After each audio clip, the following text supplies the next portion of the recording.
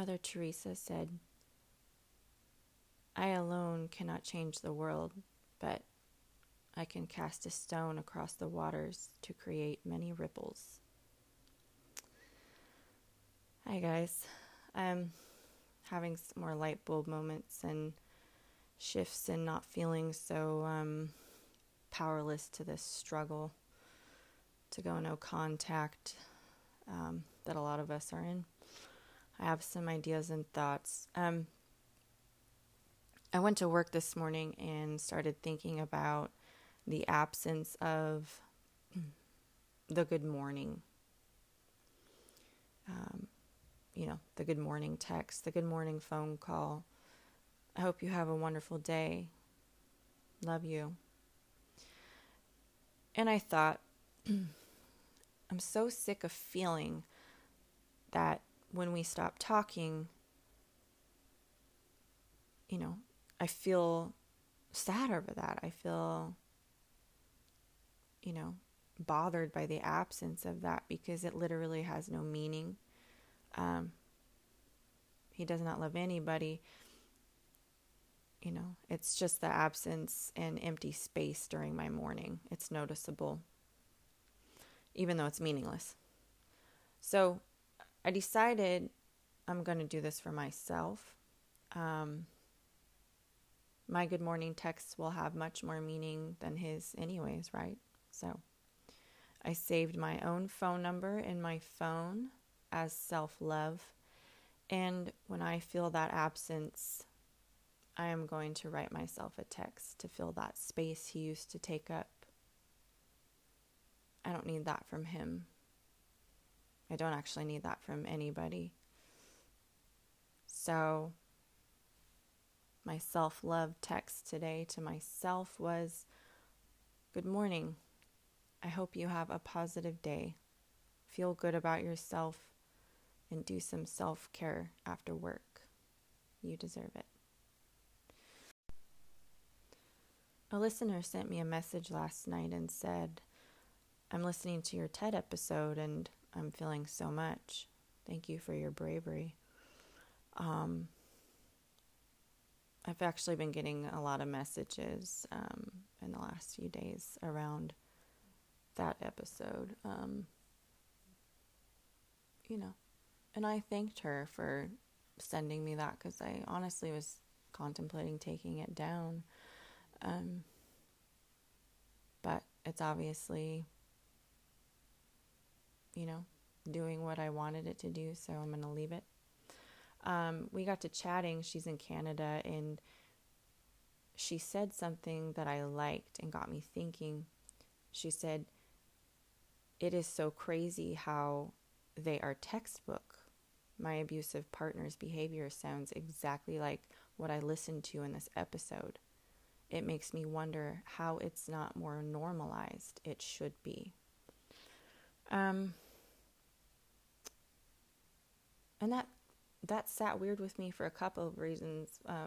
First of all, what I described was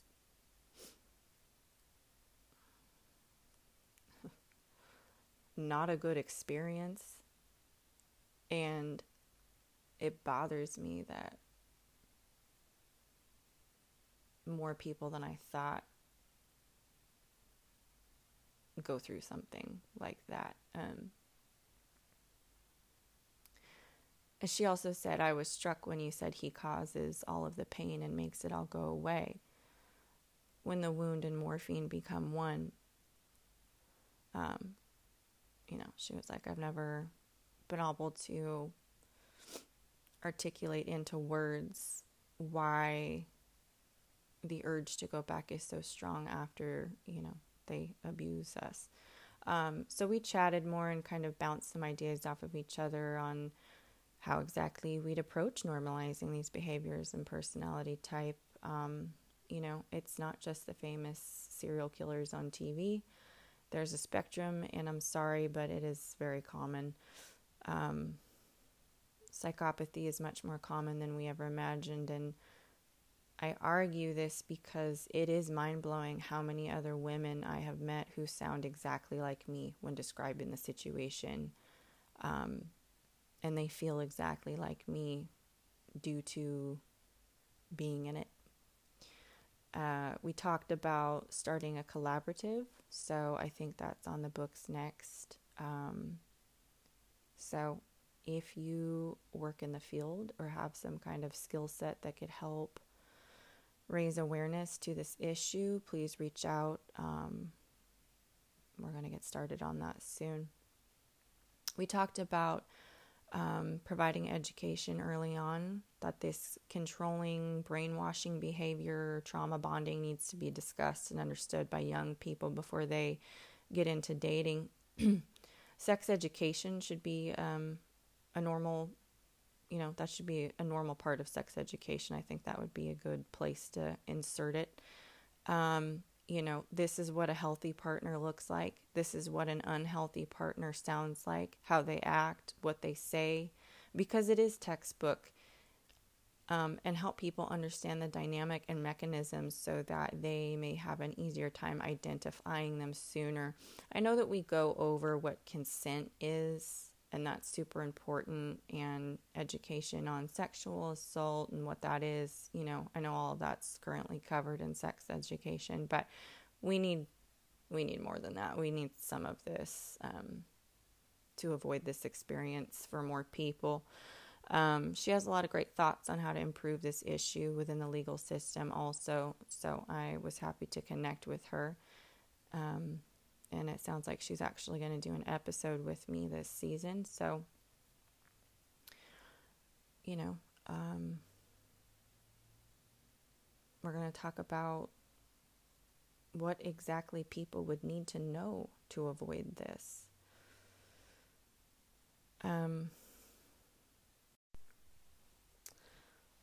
Let's talk about codependency, because that's important too. Let's define codependency, which I'll say I'm not a fan of the name of this. I think it sounds very negative. I know a lot of people that work in mental health feel that way also, but the definition of codependency is excessive emotional or psychological reliance on a partner, typically one who requires support on account of an illness or addiction. It sounds weak, right? Dependent. When actually what the fuck it means is a person feels they have to be strong enough for the both of you and save somebody. I think codependent behavior is a natural consequence of the trauma I went through with my mom, right? I was a caretaker since birth, and this has created some real issues for me, for sure. Who I seek out, inconsistent, emotionally distant, and then emotionally overly close people in alternating cycles. That was my mom and I. So it's only natural I'd be attracted to someone who feels that way to me. The difference is my mom could love. Okay, my mom had the ability to love. She was an addict, but she had the ability to love. And my mom did love me. I know she did. But, she also chose to not deal with her childhood trauma, did develop alcoholism and was openly and very carelessly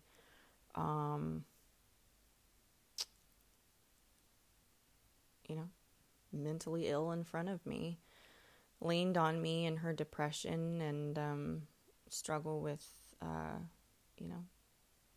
suicidal thoughts, leaned on me as a human punching bag, sometimes with emotional abuse when she was angry, instead of picking up the goddamn phone and getting herself some help. So, of course, I'm going to have codependent tendencies. I'm aware of them now.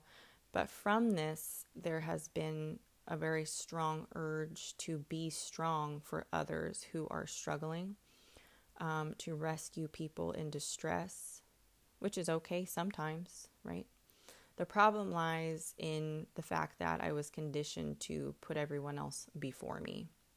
So people like me, with that strong intuition that we feel, that says something's not right, this person is hurting inside, this person has been through a lot, right?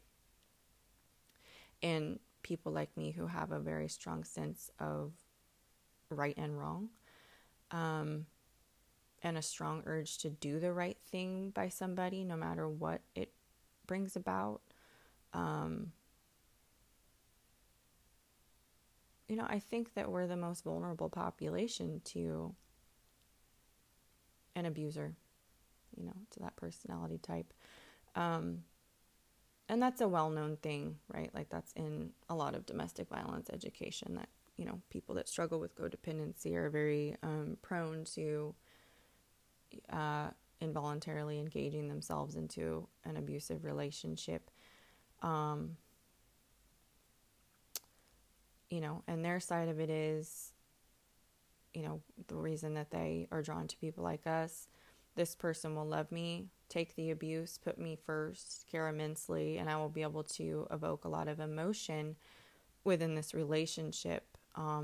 They like how intensely we are able to love, and they know it'll last longer when they pick up on that codependency, because a hallmark problem, other than putting everyone else before yourself in codependency, is lack of boundaries, letting someone hurt you repeatedly and continuing to forgive them because they're sick, or they're depressed. Now, if a situation occurs and one human being hurts another, that's okay, right? Like that happens in life sometimes. That's part of a normal human experience. Forgiveness is okay, and it's even healing sometimes, if there is remorse and there's guilt involved, and an authentic apology, and the behavior changes. When it becomes not okay, is when there's an absence of those things. If there are an absence of those things in your relationship, this is a danger to your health. It's wrong. It is abuse. And you are not a bad person for putting a boundary up, saying, people make mistakes, but this isn't a mistake anymore. If you've done it more than once, it's a choice, and it's a choice you're making without regard to my feelings, my spirit, and my well-being. Snip, snip.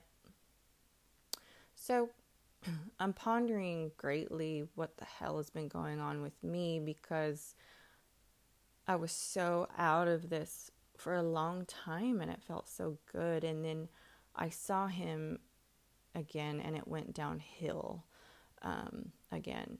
My time spent with him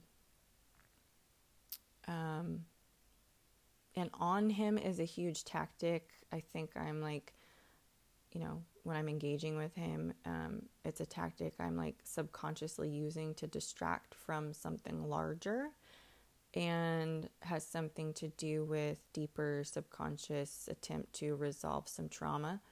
I think I don't even know about or am totally aware of yet. So I have some work to do, and that's okay. I'm ready now. I'm sick of this shit. I'm sick of his shit. So let's talk a little bit more on codependency intervention. How do we change our behaviors and our perceptions of people like this as to avoid this type of interaction and relationship going forward? One of the things I really had to do was reverse some inner gaslighting that was going on, which are footprints from childhood gaslighting.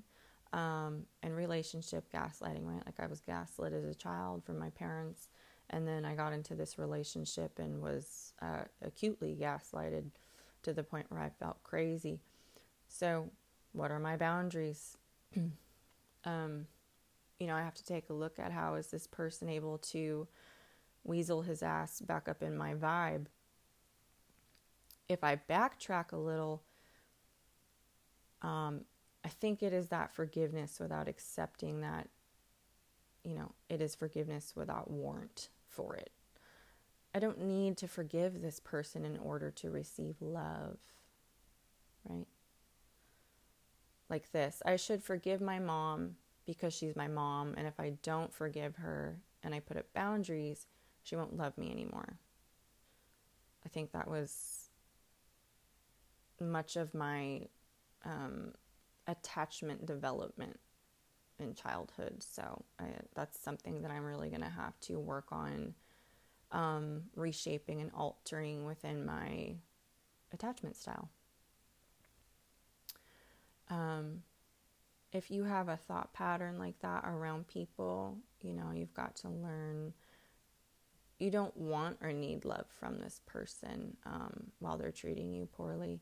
This person either, gives love through toxic intermittent availability, or if it's worst case scenario and there is no ability to love another, to consider another at all, they can't love you at all, that's a big no-no. We have to learn to develop loyalty towards ourselves instead of giving so much loyalty to people who provide intense feelings of love sometimes, but they're not consistent and they're not authentic.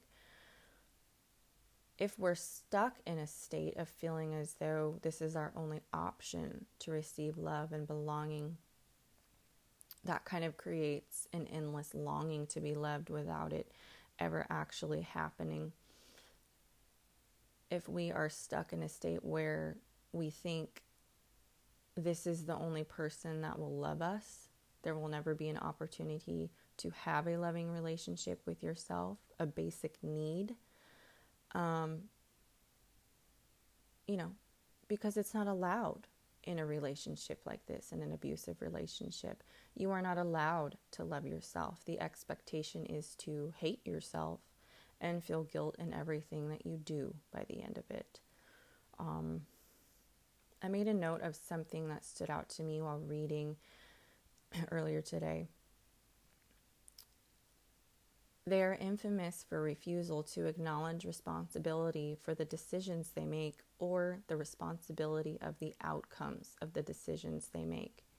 In fact, the refusal to identify, to see the results of their decisions or that it has anything to do with them is a cornerstone of antisocial personality disorder.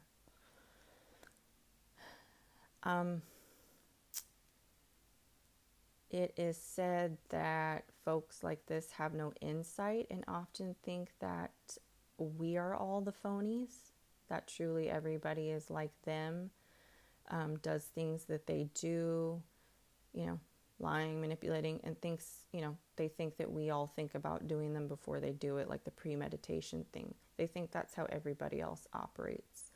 And that we, when we call them out for it, like we're full of shit. They're like, whatever, you do it too. This doctor that wrote this book I'm reading said, there is no capability to form friendship, love, compassion, or worry of another at all in this situation. But that there is one hallmark complaint for these folks when feelings are brought up. And the hallmark complaint is emptiness. The sense that something's missing.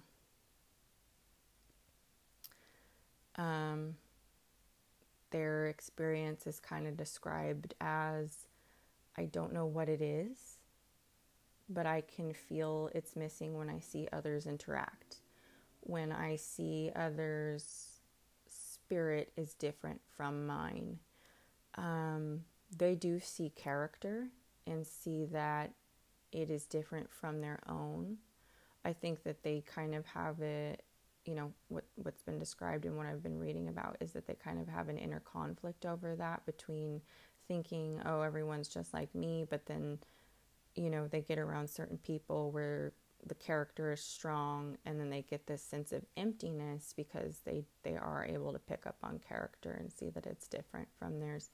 And often, those with the strongest of character, those with the strongest conscience and capability to love not only a partner or a child, but humanity itself, are strongly targeted because they make it challenging.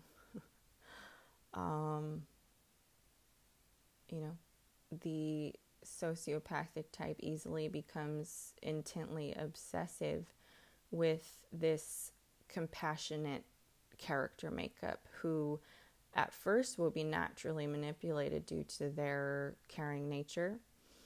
But someone of strong character will also have the strongest intuition and loudest voice within them, telling them, right from wrong, what feels right and what feels wrong.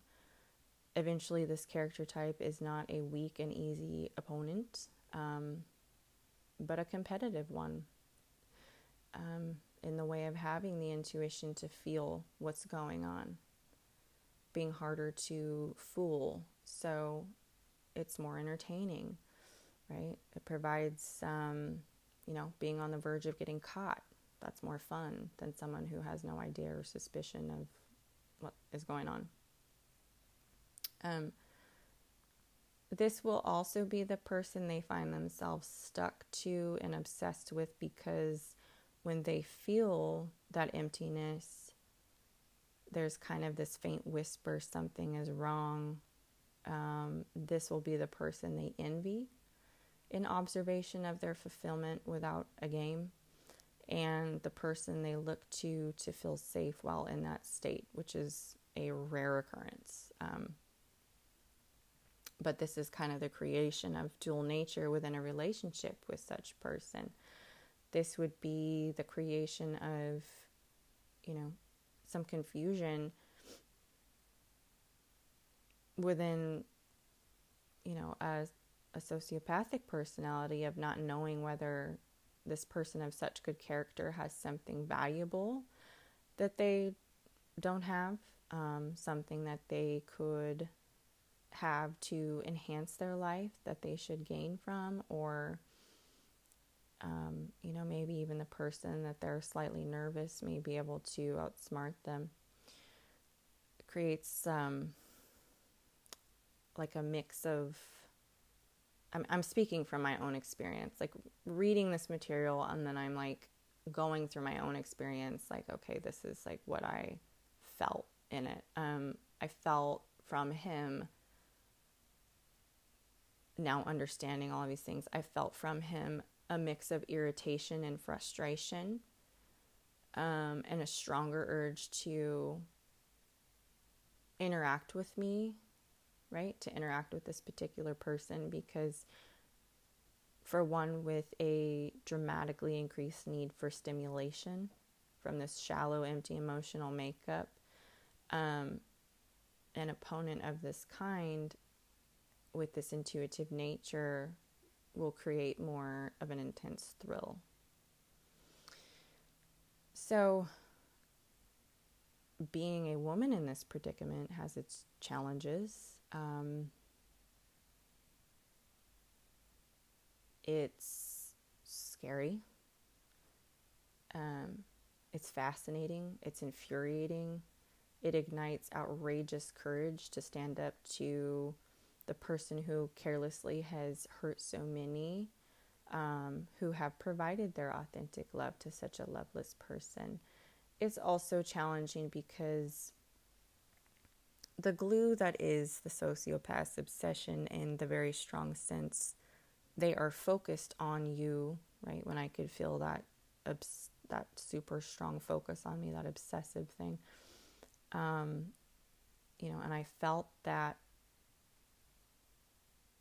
sense of me having something that he knows is missing from him. It creates an unimaginable drive for the strong conscience partner to show this empty person and help this person feel what they think is missing. Let me show you how to feel how I feel. Let me show you how to be vulnerable, because that brings more happiness. Let me show you how to feel content, to help them feel through connection what having a conscience could feel like for them. That the way they live is meaningless, in that a person who lives life without all of the wonderful emotions I get to feel, especially with you, is a fucking tragedy. It's sad. I felt sad for him. He does hurt people without caring. He is incapable of love. But I do feel that he feels despair in the fact he doesn't get to have what's missing, and is frustrated he doesn't understand or have the ability to learn how to be different. Okay, so let's put the focus back on women. Part of the early intervention and education process for the other 96% of us who are not this way needs to be when to forgive someone, what a mistake looks like, what a choice looks like, and what will happen to your mental health if you allow a pattern of ongoing forgiveness with no true resolution or change going on. And empower young girls to be strong in their intuition and self-confidence is to not put up with it, to not accept an apology with no remorse. We have to reshape the drama-filled version of love and replace it with a healthy experience to gravitate towards. There's so much, in music and media and movies, that glamorizes toxic relationships. So, I am enjoying learning more about exactly what conscience is. Where does our Jiminy Cricket come from? And how do our brains decide how loudly and how often he speaks to us? What exactly is his purpose? I'll share an explanation I found to be helpful. Conscience is a creator of meaning, as a sense of constraint rooted in our emotional ties to one another. It prevents life from devolving into nothing but a long and essentially boring game of attempted dominance over our fellow human beings. And for every limitation conscience imposes on us, it gives us a moment of connectedness with another, a bridge to someone or something. So the question arises in the 96% of us who are not sociopathic, does conscience ever change? Does it ever weaken or waver or die? The truth is that even a psychologically normal person's conscience does not operate on the same level all of the time. One of the simplest reasons for this changeability is the fundamental circumstances of living inside a fallible, need-driven human body. When our bodies are exhausted, sick, or injured, all of our executive emotional functions, including conscience, can be temporarily compromised. Normal conscience never disappears, but when the body is weak, the conscience can get very sleepy and unfocused. An assault to the body is one of two things, the other being great fear, that elevate the continued wide-awake conscience to a heroic level in our eyes. If a person is acutely ill or seriously injured or intensely afraid, and yet remains true to his or her emotional attachments, we think of that person as courageous.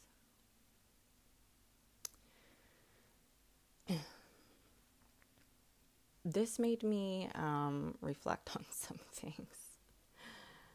It struck me. It struck me that courage then, in the face of fear, is the opponent to psychopathy. It is the opposite. So when someone of his nature is feeling that emptiness and wonder about, maybe she does have something I don't, she has the thing I feel is missing from me, I don't know what it is, but it's become loudly clear its absence is the cause to my emptiness. I think I got to that situation in my abusive relationship, I do. And that absence that he was feeling that causes his emptiness is my character. That's something he lacks. It's my ease to have courage in the face of fear. It is the drive to be outspoken about the things I talk about here. It is the curiosity and undying need to understand completely what happened to me and what happened to the others he's done this to, and everyone else in the world who has been affected by someone of his nature. It is the complete refusal to believe that this is just the way it is in the world, always will be, and the outcome of domestic violence and the power and control abusers have over women is too large of an entity to be overcome. It is my overwhelming sense that the idea of that is straight bullshit. It is my overwhelming sense that women will outgrow and will evolve enough to not be such easy prey. That vulnerable, kind-hearted individuals can avoid this disgusting experience, traumatizing experience, and keep their uncalloused character intact. It is my overwhelming sense that this dynamic will be phased out if there is enough knowledge behind how to do so. So, why don't you be you and I'll be me? We are not the same. We never will be. No matter how good you get at mimicking my character and ability to love and care for another, you will always be a phony, a fraud. This is one game you will never win. And I plan to develop a swift, intelligent, and efficient way for people like me to immediately understand when they are in the presence of someone like you.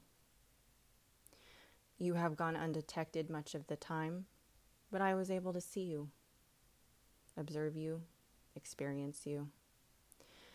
And I not only discovered the potential for you to harm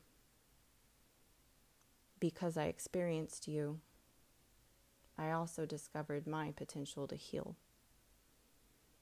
I discovered just how much courage I have inside of me.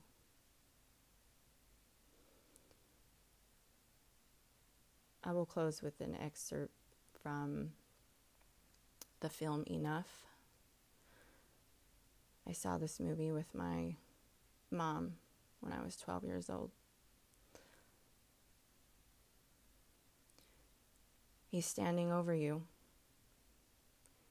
He thinks he's won. And as sure as he's a coward, he will try to kick you. But because you know what he'll do, you're smiling inside. I fully understand the meaning of that line in that movie now. Much love, guys. Till next time.